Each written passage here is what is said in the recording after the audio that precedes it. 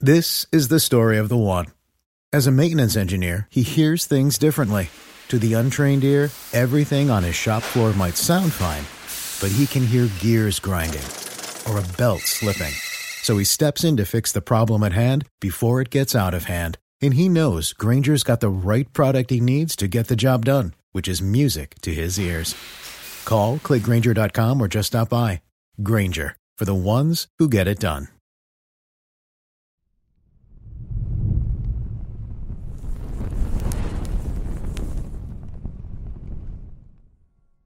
Welcome to the video. Don't forget to hit that bell icon for weekly videos on historical figures and stories.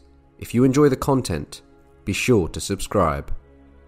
Erik Haraldsson, now known to history as Erik Bloodaxe, was a 10th century king of Norway, and he was also the king of Northumbria for a time.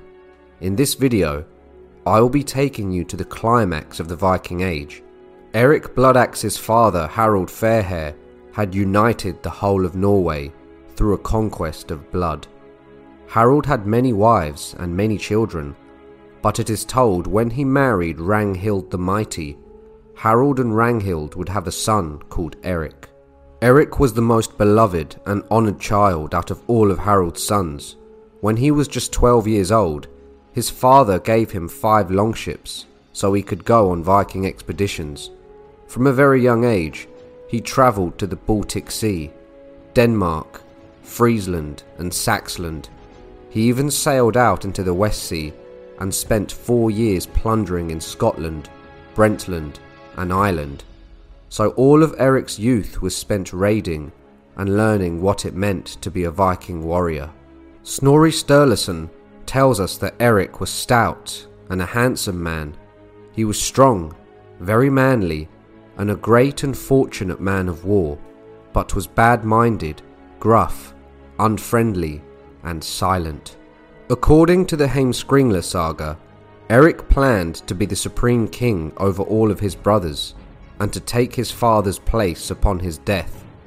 You see, when King Harald was 50 years old, he divided the country among his sons, and gave them all the title of king, but he was still the superior High King of Norway. As Harald became an old man, and was aged around 80, he brought his son Erik to this high seat, and gave him the power and command of the whole land. But many of his brothers opposed his rule, so Erik would plan to eradicate them. It is said that Erik's brother Rognvald had learnt the art of witchcraft. Erik, knowing the power of sorcery, sought to take out his brother, so he travelled to Rognvald's house and burnt it to the ground, along with 80 other sorcerers inside. This deed was greatly praised, but it would be the beginning of Erik's documented kinslaying and cruelty. Another one of Erik's brothers was King Bjorn of the Vestfold. He was well known for trading and acquiring valuables and supplies. He was a very intelligent man, and many thought he was a great ruler. Erik would pay his brother Bjorn a visit, and demanded that Bjorn pay him the taxes that were due to their father Harald. But Bjorn had always taken the money to the king himself, and he wanted to continue doing this, and refused to hand it over. The brothers would argue, and Erik left Bjorn's residence outraged. For some reason, Erik decided to turn back, and in the evening, he surrounded Bjorn's house. Bjorn's men would burst out of the house, and combat would ensue. It was brother against brother, king against king, but Bjorn was slain, as were many of his men. Erik had just killed another one of his brothers. Another one of Erik's brothers, called Halfdan, would sit himself on the high seat of his father Harald, in defiance of his brother Erik, as he now hated him due to the kinslaying of his brothers. However, not long after this act of disrespect, Halfdan would die at a banquet, and it was rumoured that Gunhildr, Erik's wife, had bribed a woman skilled in magic to make him a poisoned drink. Gunhildr was admired for her beauty and generosity, but she was also known for her cruelty, magic, and cunning. She was said to have been a fine match for Erik, being the daughter of Gorm the Old, the king of Denmark. At this point, King Harold Fairhair had given Eric the sole rule of the kingdom, and he would soon die of sickness in one of his large residences, aged around 83. King Eric would then take all of the revenues which the king had over the central part of the country, but his brothers Olaf and Sigrod were displeased at this. Word would go round that Eric would take by force what his brothers were withholding from him, as their father Harold did intend that Eric would rule the whole country, in response to his brothers being defiant to his will. Eric would call a great army and ships, and would travel east to Vik, where his brother Olaf and Sigrod were residing. The gods were on Eric's side, and the winds favoured him so much that he arrived in a day, giving his brothers no time to prepare their defences, and even their spies could not detect Eric's movements. The three brothers would meet on the field of battle, but the High King Eric had a much larger force, and would crush his brothers, leaving them both slain on the field. Eric would soon be known as Bloodaxe, having slain 5 of his brothers, and his rule was now uncontested. But even by Viking standards, he was considered a savage whose morals and kinslaying were considered shocking. But one of Eric's brothers remained, and that was Hakon, who had been fostered in England by King Ethelstan. When Hakon heard of the death of his father, Ethelstan would provide him with a troop of men and a fleet of ships, and Hakon would arrive safely to Norway. He would soon learn of the death of all of his brothers, and naturally, he was disgusted. Hakon decided that Eric's tyranny must end, and that he would become king. So he made an alliance with Sigurd Hlatjarl, who was said to be the most sensible man in all of Norway. Sigurd would assemble a great crowd of men, and he spoke on behalf of Hakon. He proposed that he would be the common farmer's king. After this, a young Hakon stepped forward and spoke. He said that if the farmers would back him as king, he would make all of them entitled to their lands and yields, which had belonged to their ancestors. There was so much great applause for this that the whole crowd shouted and named him Hakon king. He was just 15 years old. He had been raised in the court of a foreigner, and he was soft, whereas his older brother Eric had been raiding since the age of 12, was a battle-hardened commander, and wasn't afraid to kill his own brothers. Nevertheless, King Hakon would travel the land giving the same message to the common folk. He quickly became loved among the people, and his message of fairness to the working class would spread like wildfire. Farmers travelled from all across the country to see Hakon, and many sent tokens of their gratitude, and of course many would swear themselves to his service, wanting to become his men. King Eric's unpopularity would grow each day, and more people became fond of his younger brother Hakon. Eventually, when Hakon was ready, he summoned a great army. King Eric also called his troops, but much of the ruling class forsook him and went over to Hakon, probably due to Eric's bloodthirsty reputation and Hakon's good one. When Eric saw Hakon's immense army, he knew he had no chance of retaining his title as king, so he went into exile and would sail west across the sea with those troops who were still loyal to him. Eric Bloodaxe, from being the High King of Norway, became the King of Nothing. But Eric's story doesn't end here. Being the bloodthirsty man of action he was, he sailed to England and raided around Scotland. He also raided everywhere around northern England. According to Snorri Sturluson, Ethelstan, the King of England, sent a message to Eric, offering him dominions under him in England, saying that King Harold, his father, was a good friend of King Ethelstan, and therefore he would do kindly towards his sons.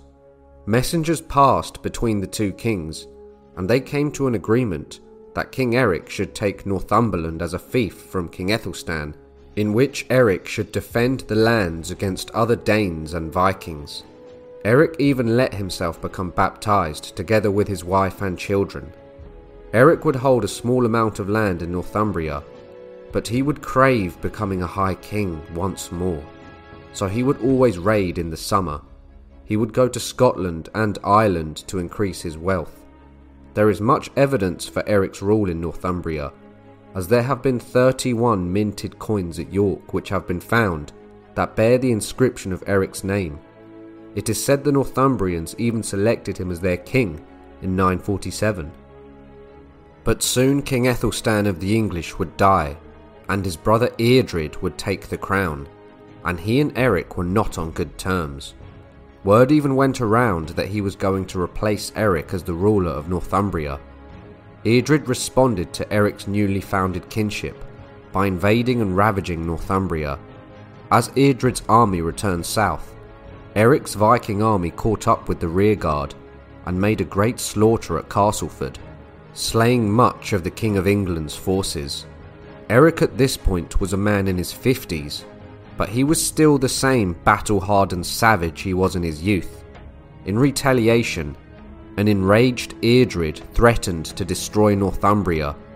The Northumbrians, fearful of his wrath, abandoned Eric and made reparations with Eardred.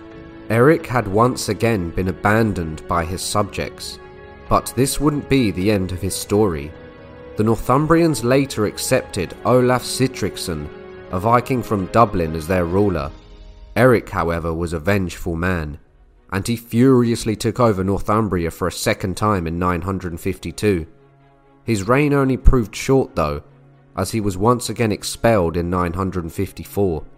Eric Bloodaxe, once the King of Kings in Norway, the Kinslayer, and the King of the Northumbrians, was killed in an ambush at the age of 59. He was allegedly killed by Maccus, an agent of the High Reeve of Bamborough, who ruled Northumbria. No doubt he was assassinated while in exile, as he was restless and would probably have tried once again to raise an army to raid and conquer. The 13th century chronicler Roger of Wendover wrote based on an old northern source that has now been lost on the account of Eric's death. King Eric was treacherously killed by Earl Maccus in a certain lonely place which is called Stainmore, with his son, betrayed by Earl Oswulf, and then afterwards, King Eardred ruled in these districts. The Skaldic poem Eriksmal describes Eric's heroic entrance into Valhalla and how he is welcomed by the gods after his death. It was written by an anonymous poet, and the dialogue in the poem is between Bragi, the Skaldic god of poetry, and Odin the All-Father. Odin had eagerly awaited his coming because he had reddened his blade in many a land and borne a bloody sword. And on being asked of why he deprived Eric of such earthly glory, he answered that the future is uncertain, since the grey wolf is always lying in wait. Eric is then greeted by the famous hero Sigmundur. "Hail now, Eric here. You shall be welcome, brave hero. Enter the hall." Eric was portrayed in the sagas as a larger-than-life figure who was powerful and violent, and his acts may have led him to short-term success, but would ultimately make him a flawed individual, making him unpopular as king. He was described as handsome, strong, and a man of great prowess, but also as violent and cruel. The kinslaying of his brothers allowed him to lose favour with the Norse nobility, and the fact that his wife was rumoured to have aided him in this didn't help. All in all, as strong as a warrior as Eric was, his rule was but a mere shadow of the greatness of his father King Harold Fairhair, and he was destined to die in a foreign land as the king of nothing, but his exploits and his name still live on. I hope you all enjoyed the video. Make sure to like, subscribe and share, and I'll see you all soon for another History Profile. Mother's Day is almost here, and you can get her the most beautiful time-tested gift around. A watch she can wear every day from Movement. Whether your mom is into classic dress watches, rare and refined ceramics, or tried and true bestsellers, Movement has something she'll love. And right now, everything at Movement is up to 50% off site-wide during their Mother's Day sale. A watch is a gift that celebrates all the time you spent with mom, and a Movement watch is even more than that. Movement uses industry-leading materials for their fresh, modern watch designs, from technically complex ceramics to vintage-inspired style, all for an incredible value your wrist and wallet will both love. And with one-size-fits-all convenience and fast, free shipping and returns, it's a stress-free shopping experience. Save big on the best Mother's Day gift ever with Movement. Get up to 50% off site-wide during their Mother's Day sale at mvmt.com. Again, that's up to 50% off at mvmt.com.